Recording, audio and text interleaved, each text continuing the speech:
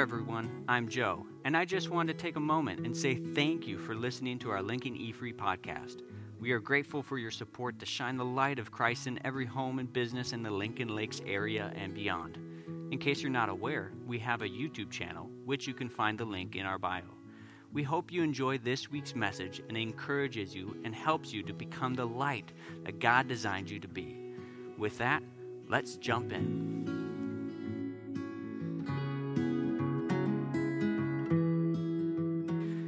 If there's one thing I know for sure is that I want control. I was blowing leaves. Maybe I should have brought my leaf blower instead. And I was just trying to blow the leaves off my driveway, but the wind was too strong and it was like so frustrating. I just like, Argh! If you ever leaf blowed in when the wind is fighting you, give me advice. I mean, you need to work with the wind, ideally. But it was just like so frustrating. I just wanted control over these leaves to go to a place I wanted to go. It just wasn't working. So you see, for all of existence, humanity has craved for control. We covet control due to our limitations to know things. Because if we don't have certainty, we want control. In the 4th century BC, Greek philosophers concluded that the earth was the center of the universe. That the stars and the sun revolved around the earth. Almost 2,000 years later, Copernicus proposed in writing in his journal in 1510 that it was actually the sun that revolved around the earth. And it wasn't until 1514 that his work was published. And this theory that it was actually the sun and the stars, the earth actually revolves around the sun, got the attention of the church. Later in 1609, Galileo's telescope confirmed that Copernicus' theory was correct, that the earth revolves around the sun. And in 1616, the church took a deeper look into this theory and declared it theologically heretical. Much later, Copernicus' theory and Galileo's confirmation of Copernicus' theory got worldwide acceptance, that it was just generally known that, yes, the sun, where the earth is revolving around the sun. And much later, today, if you go to Florence, Italy, in one of the cathedrals, they have put on display Galileo's middle finger. And as someone once said, I think Galileo got the last word. You see, when we don't understand something like the unknown universe, we want to figure it out and we make a label on it. And then we try to regulate the control of that system that we have created. We hate to be wrong, and we don't like it when we're not in control. When we don't have certainty, we want control. Why would I leave it up to Johnny to control the TV remote when I don't know what he's going to pick? Nor do I know if I'm actually going to like what he's going to watch. Or why would we trust someone who told us what the weather's going to be like today when my app obviously tells me something different? My app has more certainty. It's safe to say that we all maybe even feel like we need control. But I want to pose the question to us all. What do we really have control of? So today I'm going to be in the story in 1 Samuel 14, 8 through 15, and I'll be urging us to control ourselves to not be in control. This sounds like an oxymoron. It's supposed to be, because to yield to things that we have no control over requires significant self-control. And to come back to that question, what do we actually have control of? The only thing that we can have control of is our choice. I mean, I know there's a huge theological debate here about free will and human agency. But where I stand and when I read Scripture, God gives humanity a choice. That if he chose that choice for us, it would be inconsistent with what Romans 14:12 says, where it's said that we will have to give an account of what we've done with our life to God. I'll let you chew on that. But battle for control is really about the battle to develop your self-control. We waste time and energy battling over things that we can't control while neglecting the one thing that we can control, our response and our choice.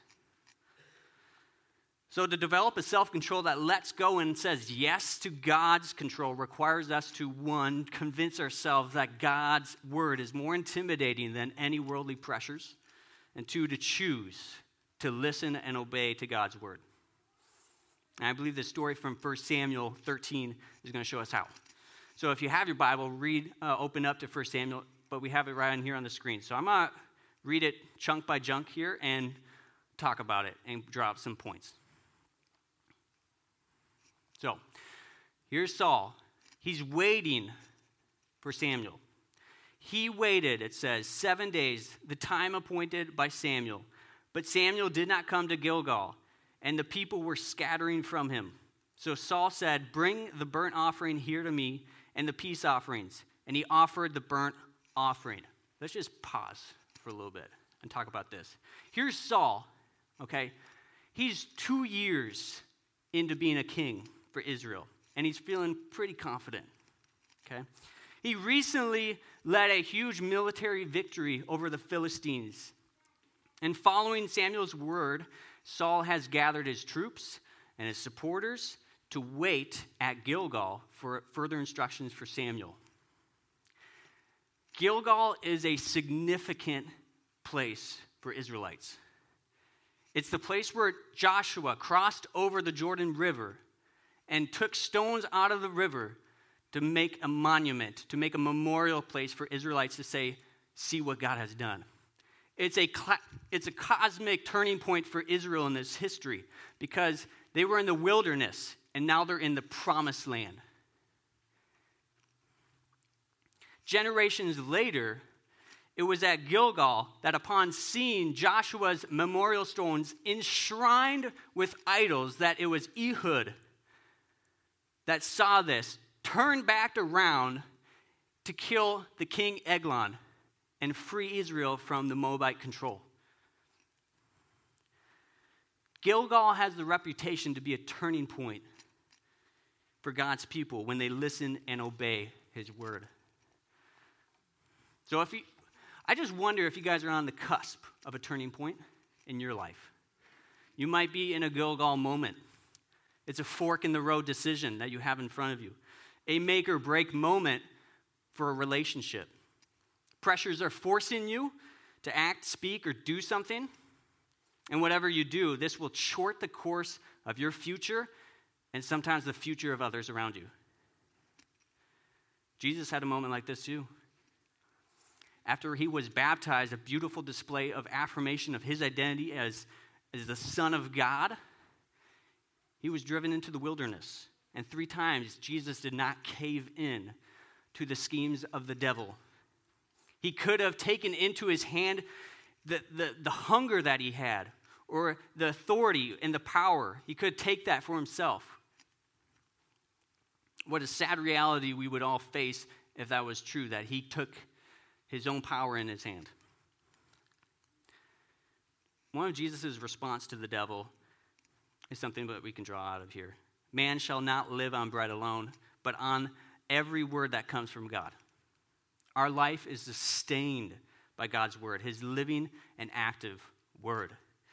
So if you're in a Gilgal moment, on the cusp of a turning point, I would advise you to take your next step very carefully and seek God's word. Learn from Saul's mistake. Because as we move back into the story, unfortunately, the turning point for Saul is about to experience has the reverse effect as Joshua or Ehud. Saul became impatient. He waited for 7 days that Samuel told him to wait for, but still no Samuel. And he did something we've often heard in our culture. If you want to do something, if you want something done right, you got to do it yourself. Who's heard that? Yeah, that's so embedded in our culture, especially U.S. culture. I've heard this multiple times working under a contractor. Man, it was awful when I was working on something, and he's like, just like gets in and he's like, God, do something, you just got to do it yourself. And you're just like on the cusp of cussing. And most recently, I was sitting down watching Winnie the Pooh, and lo and behold, Rabbit said that same thing. You got to do something, you got to do right. He was complaining with Tigger. He was stuck up in the tree. And I looked at my kids and like, hey guys, Rabbit is upset. He does not have a good attitude about this. It was a teachable moment. This phrase, this thing that is embedded in our culture is motivated by our frustration, irritation, impatience, or annoyance. So Saul here is impatient and feeling the power as king, he's going to do as he pleases. Prepared, and he made the burnt offering himself. He was done waiting. You see, when we take matters into our own hands, often our hearts are far from God. Saul was given God's word through Samuel to wait for Samuel and to give the burnt offering, but he didn't. And when we force ourselves to take control of the situation that God said he would, we show that our hearts mistrust him and also distrust that he's going to provide for us.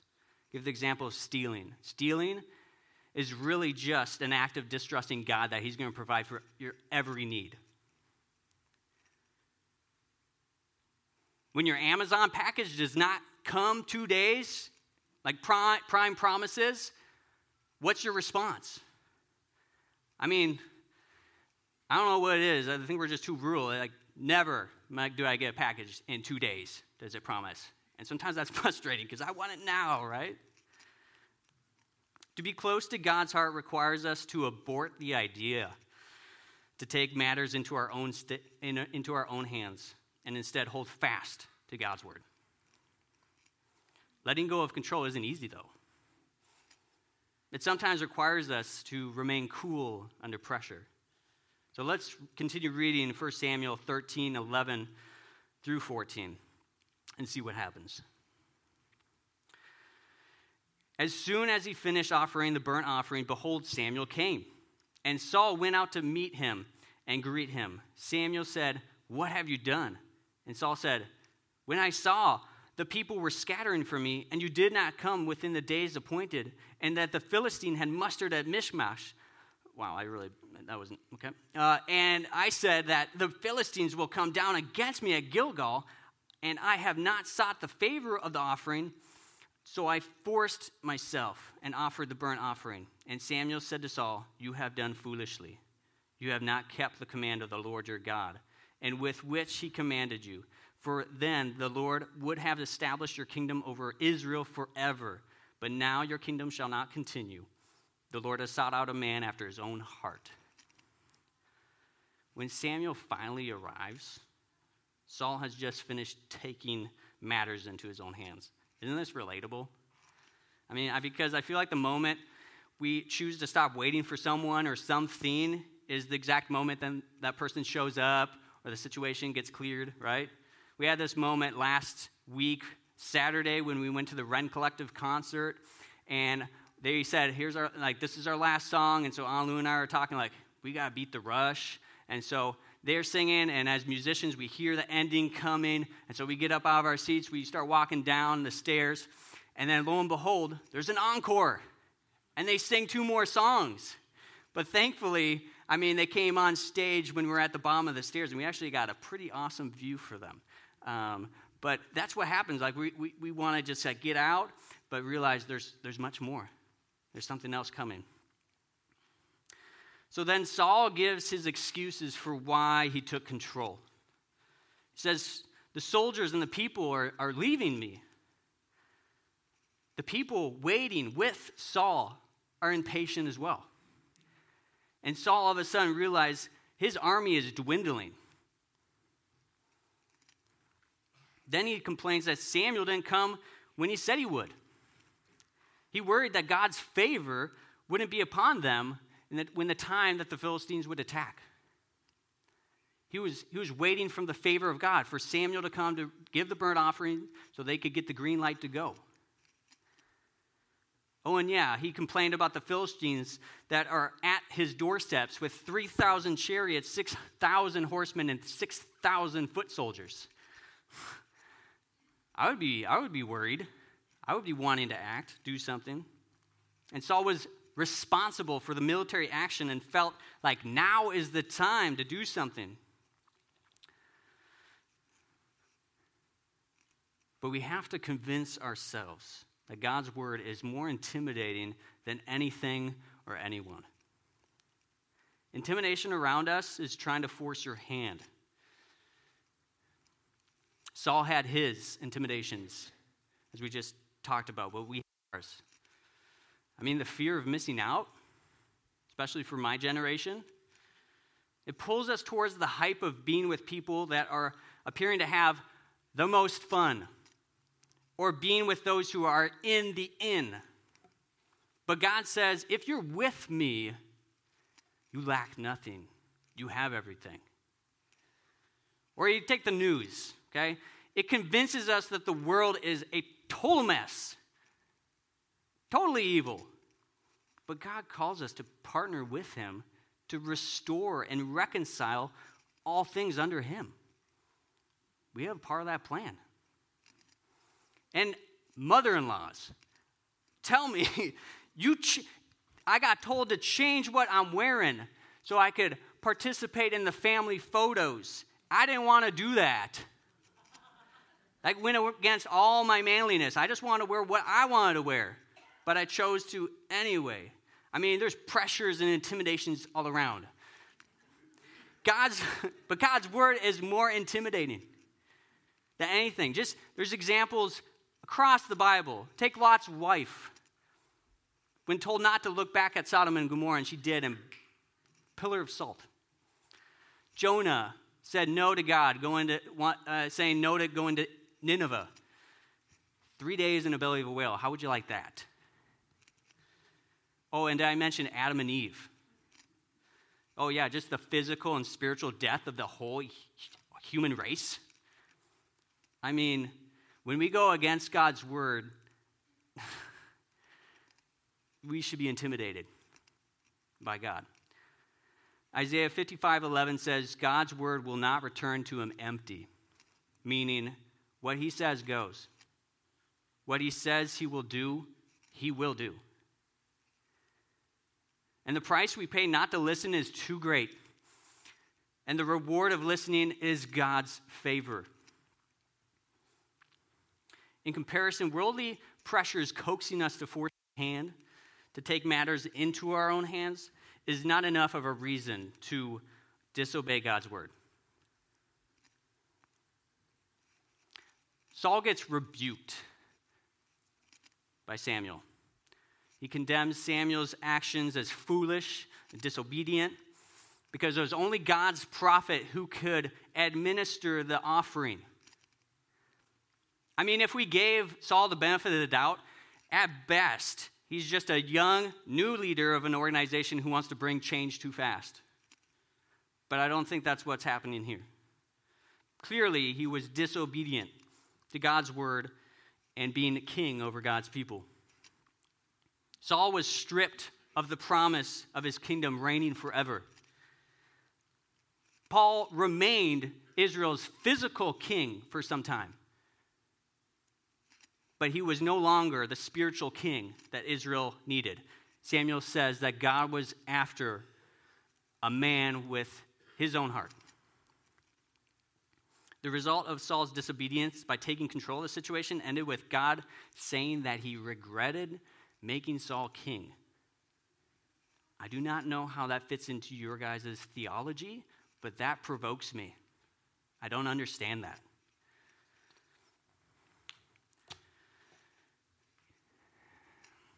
So even if you're named king, received the Holy Spirit, given a new heart, as Saul did, you still have to choose to listen and obey God. So what's in control is only your choice to say yes to God's word. I mean, every day we make daily decisions that express either a yes or a no to God's word in our life. I'm going to read my Bible today. It's a yes. I'm going to use words and actions to love my wife in an understanding way or my husband with respect. Yes. Neglecting to discipline or disciple your children? No. I mean, daily things that we do express a yes or a no to God's rule and reign over our life. And when we say yes, we have God's heart and his favor. The moment we stop listening and disobeying God is the moment we've lost his heart and we've lost his favor. Saul wanted God's favor, the offering. He grew impatient. He took it up upon himself to make it happen. I'm going to make God love me. I'm going to make God show his favor on me. What's not in control is everything else. God is ultimately in control. He is sovereign over all, meaning your marriage, your kids, your job, your finances in his hands. All of it is in his control. And when we listen to say yes to what God wants to do with your marriage, what God wants to do with your kids, is when he brings the transformation. If we say no, that marriage is not going to last. Or those kids are not going to learn who Jesus is. But when you say yes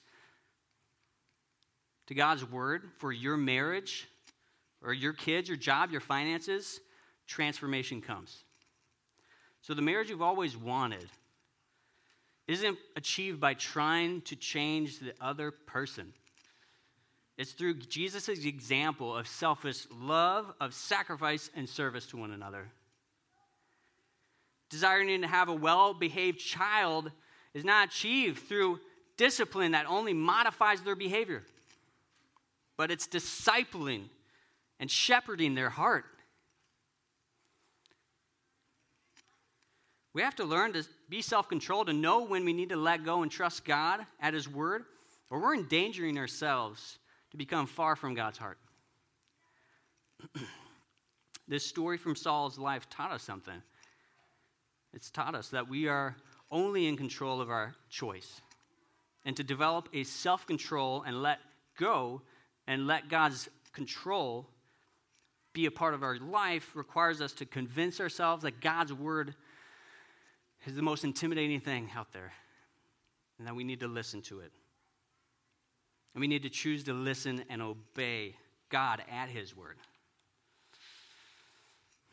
So when uncertainty comes, because it will, yield and seek before you take that next step. God's glorious intention for us is to live under the rule and reign of Jesus' kingdom. Adam and Eve had the taste of this. I mean, they walked as close as any human could walk with God in the cool of the day. I just imagine what conversations they had. But they were tempted and gave into a false sense of control when they ate the fruit God forbidden. Jesus, though, restored humanity's deep longing and hope to walk closely with their Creator. He paid for it with his blood. It cost him everything to restore our relationship back to God, the Father. Why? Love. He absolutely loves us.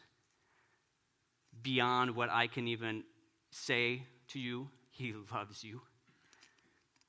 Daily we're invited under this glorious rule and reign and the promise of walking with God. Therefore, when a decision comes your way and it brings with it uncertainty, yield. What did God say? Do I need to remind myself of this?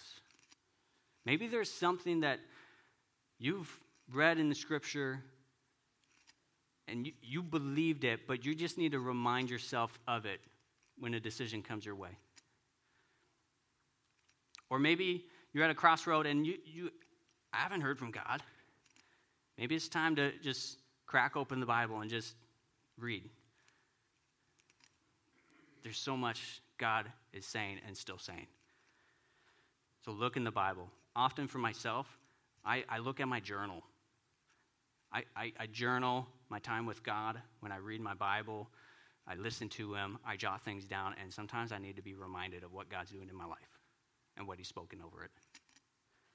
So yield. What did God say? And then seek, what is God's heart in this situation? We all know, what would Jesus do, right? So what would Jesus do in this situation? What would he do, but not, what would he say? What would he think? And we inquire God's heart through prayer. And we also inquire God's heart through asking our brothers and sisters around us to know what to do in a certain situation. So when uncertainty comes, yield and seek before you take that next step. Can I tell a joke? I don't know, can I? If a sheep is control of a country, what would it be called? A dictator sheep? But I need some on the drums. But most of humanity agrees that one person to control a country does not work out well. So why do we, as mere sheep in God's flock, living in a body and on a world in which we did not create, think and behave like we do? Scripture is clear. The one on the throne is eternal. God, who was and is to come. He lives forever and ever. No one can remove him or replace him as ruler. He cannot be voted out of office or run out of town or out of the country. He is God from everlasting to everlasting. Let's pray. So God, we thank you for the assurance that you remain on the throne of God. Jesus, that you see what's happening in our world as nations collide with one another, but also you see even the collisions of life within our own heart and families. You are a God that cares deeply for your people. You care for the biggest things that are happening globally, and you care for the conversation that we have with our children or our spouse. You care deeply, God. And so we thank you for your friendship, your lordship over our life. And we can completely trust you that you've got this.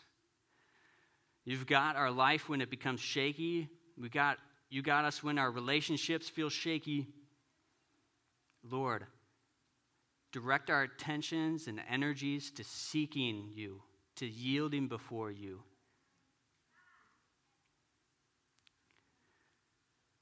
Lord, we just pray that your Holy Spirit guide and direct us, because we cannot do it on our own. I cannot handle what life throws at me on my own. I need your help. I need your Holy Spirit. So we just invite your Holy Spirit to come. You know the hearts of every people here in this room and what they're wrestling with, but we just pray, Lord, Holy Spirit, that you would come, invade their space, invade their problems and issues and situations, and bring light to it and redemption. In Jesus' name we pray. Amen.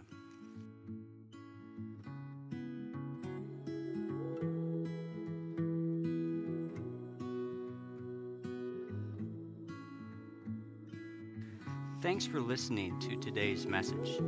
If you're interested in learning more about Lincoln E Free Church here in the Lincoln Lakes area, you can go check out our website, lincolnefree.org, and you can give us a follow on Facebook. Have a great week.